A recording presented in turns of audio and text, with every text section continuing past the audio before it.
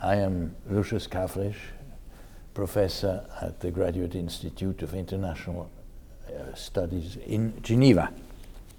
And I'm going to talk to you about the contemporary law of international watercourses, some aspects and some problems. International watercourses are an important fact of everyday life and in the life of nations. They have served and served as bulwarks and frontiers between national communities. Some of them are navigable and are used as channels of transportation and communication. Other utilizations are of importance as well. Domestic uses, irrigation, fishing, the production of energy, to name the most important. International watercourses also generate problems. How are they to be managed and protected? What to do in the event of flooding? How shall their uses be apportioned between riparian states? How should disputes among users be settled? Some of these questions shall be examined in these lectures. Before that, a look shall be had at the sources of international watercourse law, however. And a first source to mention is custom. Part of the contemporary international law on this matter finds its roots in the practice governing the relations between member units of federal states sharing the same watercourse, particularly in the case law of American federal courts. These courts have developed a rule according to which watercourses and their uses are common commodities to be shared among the political units on whose territory they are located. Being a common amenity, the watercourses and their waters must be used by each unit in an equitable way, and one respectful of the equitable uses made of them by other such units. This fundamental rule was originally applied in federal contexts, but subsequently came to be transposed and extended to the level of interstate relations as a particular form of a general principle of law recognized by civilized nations, a notion that is mentioned in Article 38 of the Statute of the International Court of Justice.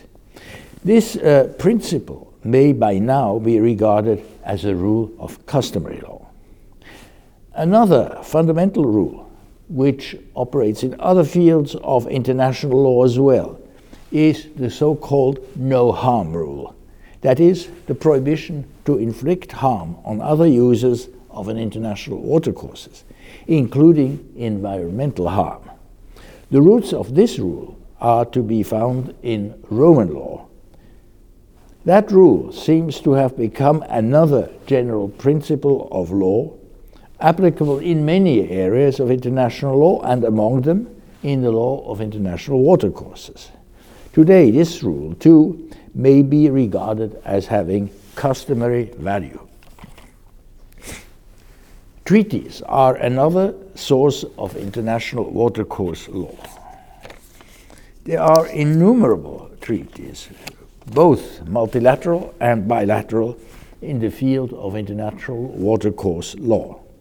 The Barcelona Convention on Navigable Waterways of 1921, the Convention on the Rhine of 1868, the Convention on the Danube of 1948, and the Indus Law Treaty of 1960, to name but a few.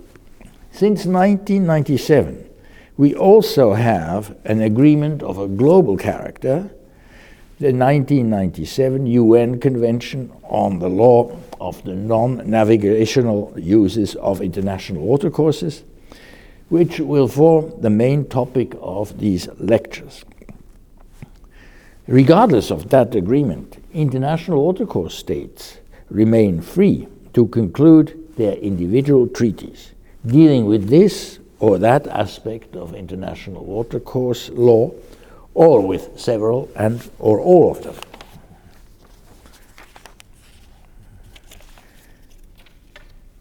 Now let us have a short look on the birth of the 1997 Convention. The Institute of International Law, an association of public and private international law specialists founded in 1873, has adopted several resolutions on this matter. In 1961, it issued a resolution in which it asserted the right of every international watercourse state to use the water of an international watercourse as long as it respects the limits set by international law, in particular the rights of other riparian states. In the event of disagreement, the matter was, according to the Institute, to be dealt with equitably by having recourse to arbitral or judicial settlement. In 1966, the International Law Association, another group of international lawyers, perhaps with a more practical bent, adopted the so-called Helsinki Rules, the essential part of which were principles governing the uses and resources offered by international watercourses. According to Article 4 of the Helsinki Rules, each basin state was entitled to, and I quote, a reasonable and equitable share, unquote, of the basin waters. What did the International Law Association mean by the adjectives reasonable and equitable? An answer may be found in Article 5 of the Helsinki Rules, which lists 11 factors to make it possible to determine the extent of such an equitable share. Among the factors listed, we find elements such as the contribution of water made by each international watercourse state, the economic and social needs of the state concerned, natural factors such as the geography and the hydrography and the hydrology of the basin, the use made by other international watercourse states of the water resources, the possibility of utilizing alternative means, the necessity to protect the fluvial environment, etc. Not all the factors listed were to be relevant in each and every case, and the list found in Article 5 of the rules was not exhaustive. Nonetheless, the whole range of factors indicated by Article 5, which have the force of legal principles, like the equitable principles mentioned in Articles 74 and 83 of the 1982 United Nations Convention on the Law of the Sea for the delimitation of the exclusive economic zone and the continental shelf, should make it possible for the states concerned or for the relevant international dispute settlement agencies to determine the reasonable and equitable use to be apportioned to each international watercourse state.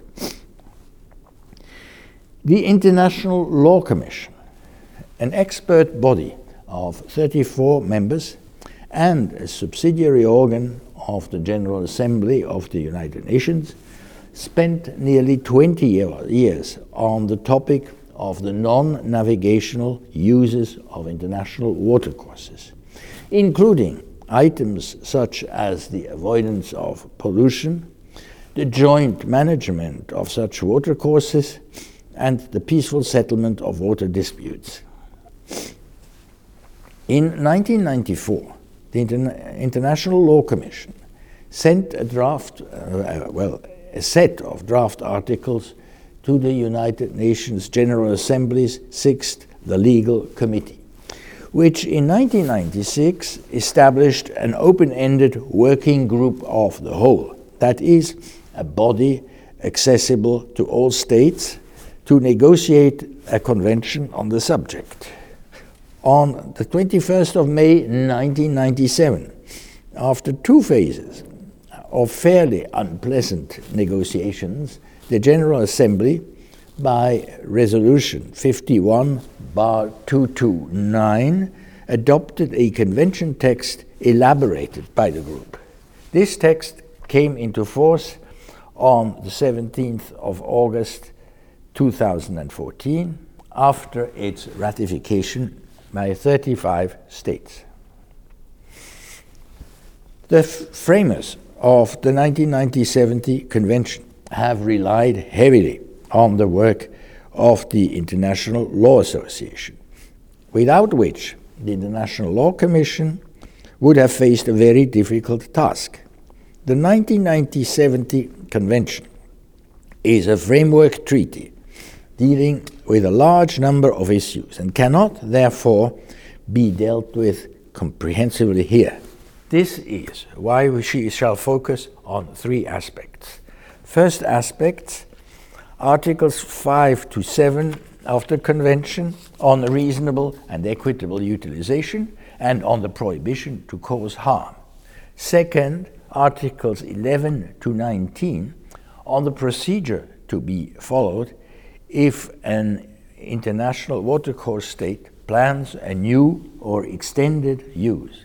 And third, Article 33 of the Convention on the peaceful settlement of disputes.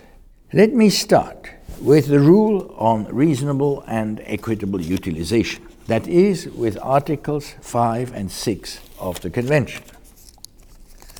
Following the course set by the Institute of International Law and by the International Law Association, Articles 5 and 6 of the 1997 Convention confirm the rule of reasonable and equitable utilization.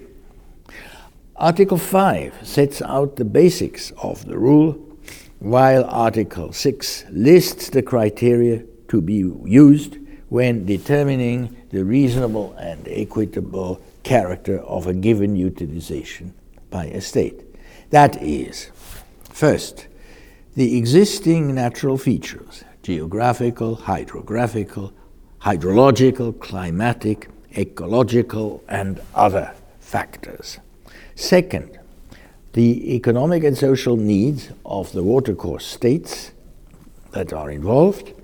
Third, the populations of the states concerned, which are dependent on the international watercourse. Fourth, the effects of a use by one international watercourse state on other such states. 5, the existing and the possible uses of the waters.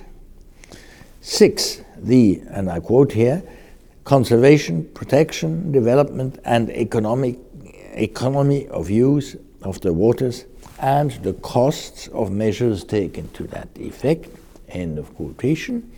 And 7, the availability of alternative means of comparable value to particular existing or planned uses.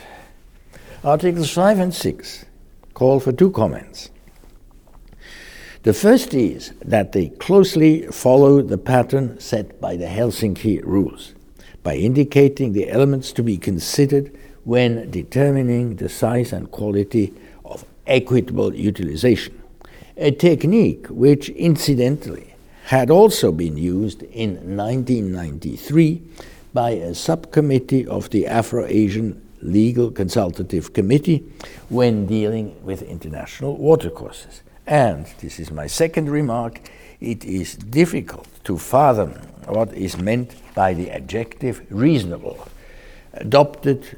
added to the term of equitable utilization, though it has been suggested that this qualification excludes non-beneficial uses, such as the pure intention that is at the base of such uses is that of harming other states to the exclusion of any benefit. So much for Articles 5 and 6. Article 7 of the Convention provides that international watercourse states, and I quote, shall, in utilizing an international watercourse in their territories, take all appropriate measures to prevent the causing of significant harm to other watercourse states, unquote. And that if such harm nevertheless occurs, the state having caused it, and I shall cite again, shall take all appropriate measures, having due regard for the provisions of Article 5 and 6, mark that phrase, in consultation with the affected state, to eliminate or mitigate such harm, and where appropriate, to discuss the question of compensation. End of quotation. This is a formulation of the no-harm rule, which was introduced at the behest of some lower riparian states.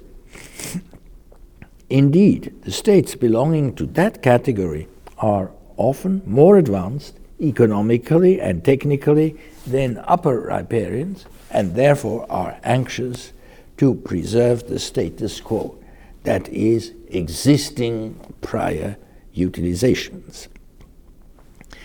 The simultaneous presence of the principle of reasonable and equitable utilization and of the no-harm rule in the 1977 Convention raises the following problem.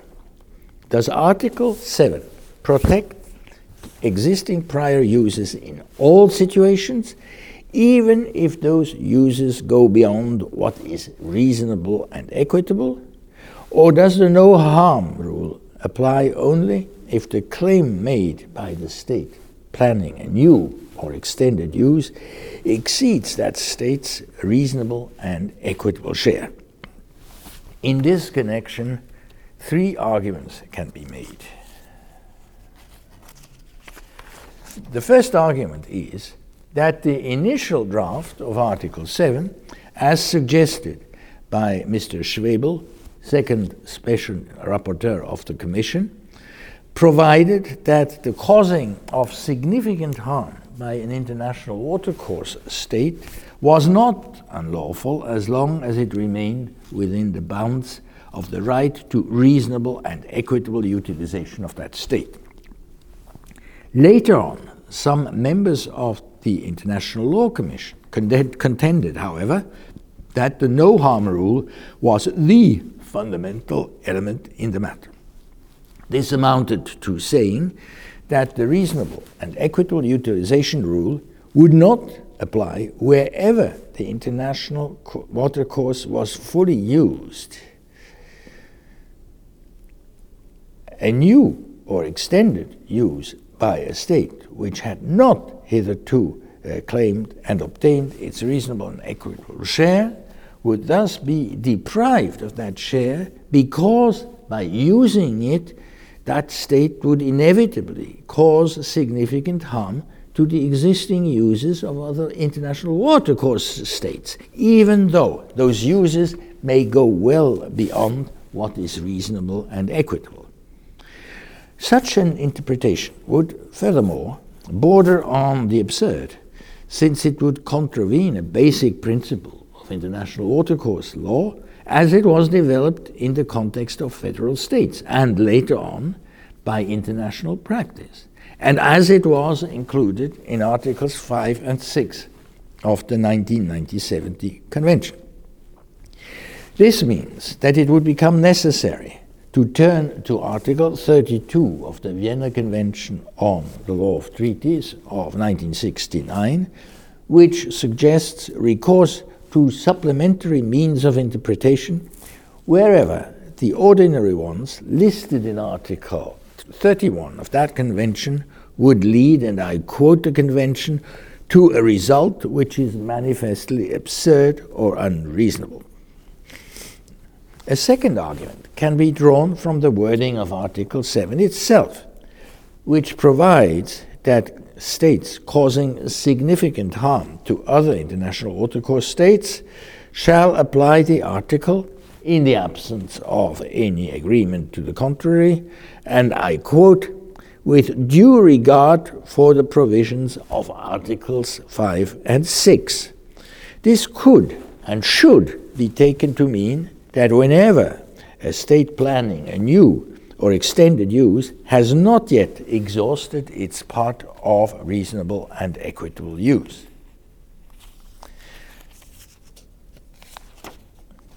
Finally, and this is the third argument, the judgment of the International Court of Justice on the Gabčíkovo-Nožmaros project should be mentioned. That case mainly related to a treaty concluded in 1977,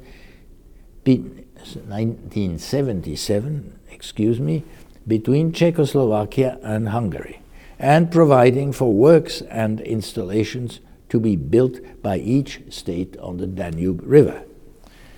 For environmental reasons, Hungary later on stopped the work to be undertaken, and as a reaction, Slovakia, a successor state to Czechoslovakia, then proceeded to modify the original construction plans unilaterally. In its judgment of 1997, the court repeatedly mentioned, and I quote, the fundamental right of Hungary to an equitable and reasonable part of the resources of an international watercourse, end of quotation, but made no reference whatever to the no-harm rule, despite the fact that the 1997 Convention, which in many respects may consider a codification of existing international law, had already been adopted at the time of the court's judgment. All these arguments point to the same solution. Article 7, that is, the no-harm rule, is applicable only if the claims of the international watercourse states accused of causing significant harm are in excess of the principle of reasonable and equitable utilization. We have now finished considering Articles 5 to 7 relative to reasonable and equitable utilization and to the causing of significant harm. The next item to be considered is Articles 11 to 19 on prior notice. The 1970 Convention does not confine itself to setting out substantive rules on issues such as reasonable and equitable utilization or the prohibition of causing significant harm. It also provides for ways and means to secure the application of those rules. Articles 11 to 19 of the Convention provide in a detailed way for the procedures to be followed by international watercourse states when they plan to begin a new activity or to extend an existing one. Article 12 is the key provision in this respect. It prescribes that before implementing or permitting the implementation of planned measures which may have a significant adverse effect on other international watercourse states, the planning state must proceed to, I quote again, a timely notification of its intention, accompanied by the available technical data and information, including the results of any environmental impact assessment, so as to enable the states so notified to evaluate the possible effect of the planned measure. A first comment to be made here is that Article 12 is the means for triggering an examination of whether the measures to be taken fall within the planning state's right of reasonable and equitable utilization, Articles 5 and 6 of the Convention, or whether they are apt to cause what is called significant harm to other international watercourse states. The initial assessment of whether such a risk exists will be made by the planning state itself. But As we shall see when discussing Article 18, there are ways and means to allow other international watercourse states to correct the planning state's assessment in that matter. A second comment is that the planning state's obligation is, as a rule, limited to providing information readily available. If the notified state wants more, they may have to defray the costs for obtaining that additional information. A third comment is that while environmental impact assessments do not seem to be required, their results have to be communicated, but only if the planning state's national law makes such assessment mandatory. One does wonder, however, whether this remains true after the judgments of the International Court of Justice in the pulp mills case of 2010, case between Argentina and Uruguay, and the case on activities and constructions in the border area of 2015 between Costa Rica and Nicaragua, or whether, as a result of those decisions, environmental impact assessments may now be regarded as compulsory under general international law. According to Articles 13 and 14, the notified state or states shall have a 6-month period to react to the notice, and if they experience a special difficulty, that deadline may be extended for another period not exceeding 6 months. If the state or states notified fail to react, the planning state may go ahead with implementing the planned measures. During the period of study of the planned measures by the notified state or states, the planning state must supply the supplementary information and data that may be requested. Under Article 15, the state or states notified by the planning state must react to the notice given within the periods specified in Article 13 and provide a documented explanation of their doubts regarding the measure planned. According to Article 16, a finding that the measures planned conform to Article 5 to 7 of the Convention, or the absence of any reaction to the planned measures within the periods prescribed, puts an end to the proceedings. If a communication is made according to Article 15, however, and if doubts are raised as to the legitimacy of the planned measures, the states concerned shall consult and, if necessary, negotiate to find an equitable solution. If no such solution materializes within yet another 6-month period, the planning state remains prevented from implementing its plans if the notified state or states so request. This is what results from Article 17, which marks the passage from a preliminary stage of mutual information to a phase of peaceful settlement of what has by now become controversial. During the additional 6-month period provided for by Article 17, the implementation of the plans should remain suspended, so as not to compromise the issue of consultations and negotiations. Article 18 is a sort of a counterweight to the latitude given to the planning state by Article 12. It allows one or more other international watercourse states to request a planning state to apply Article 12 if it has not done so already. This amounts to a right to ask the planning states, which has initially seen no problems with its plans, to take a second look.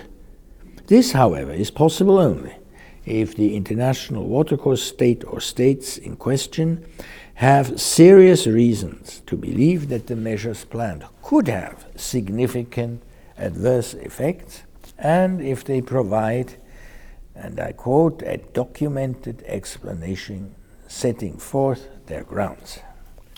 Finally, Article 19, entitled Urgent Implementation of Planned Measures, allows the planning state to implement the planned measures immediately if there is a need to protect public health, public safety, or other equally important interests.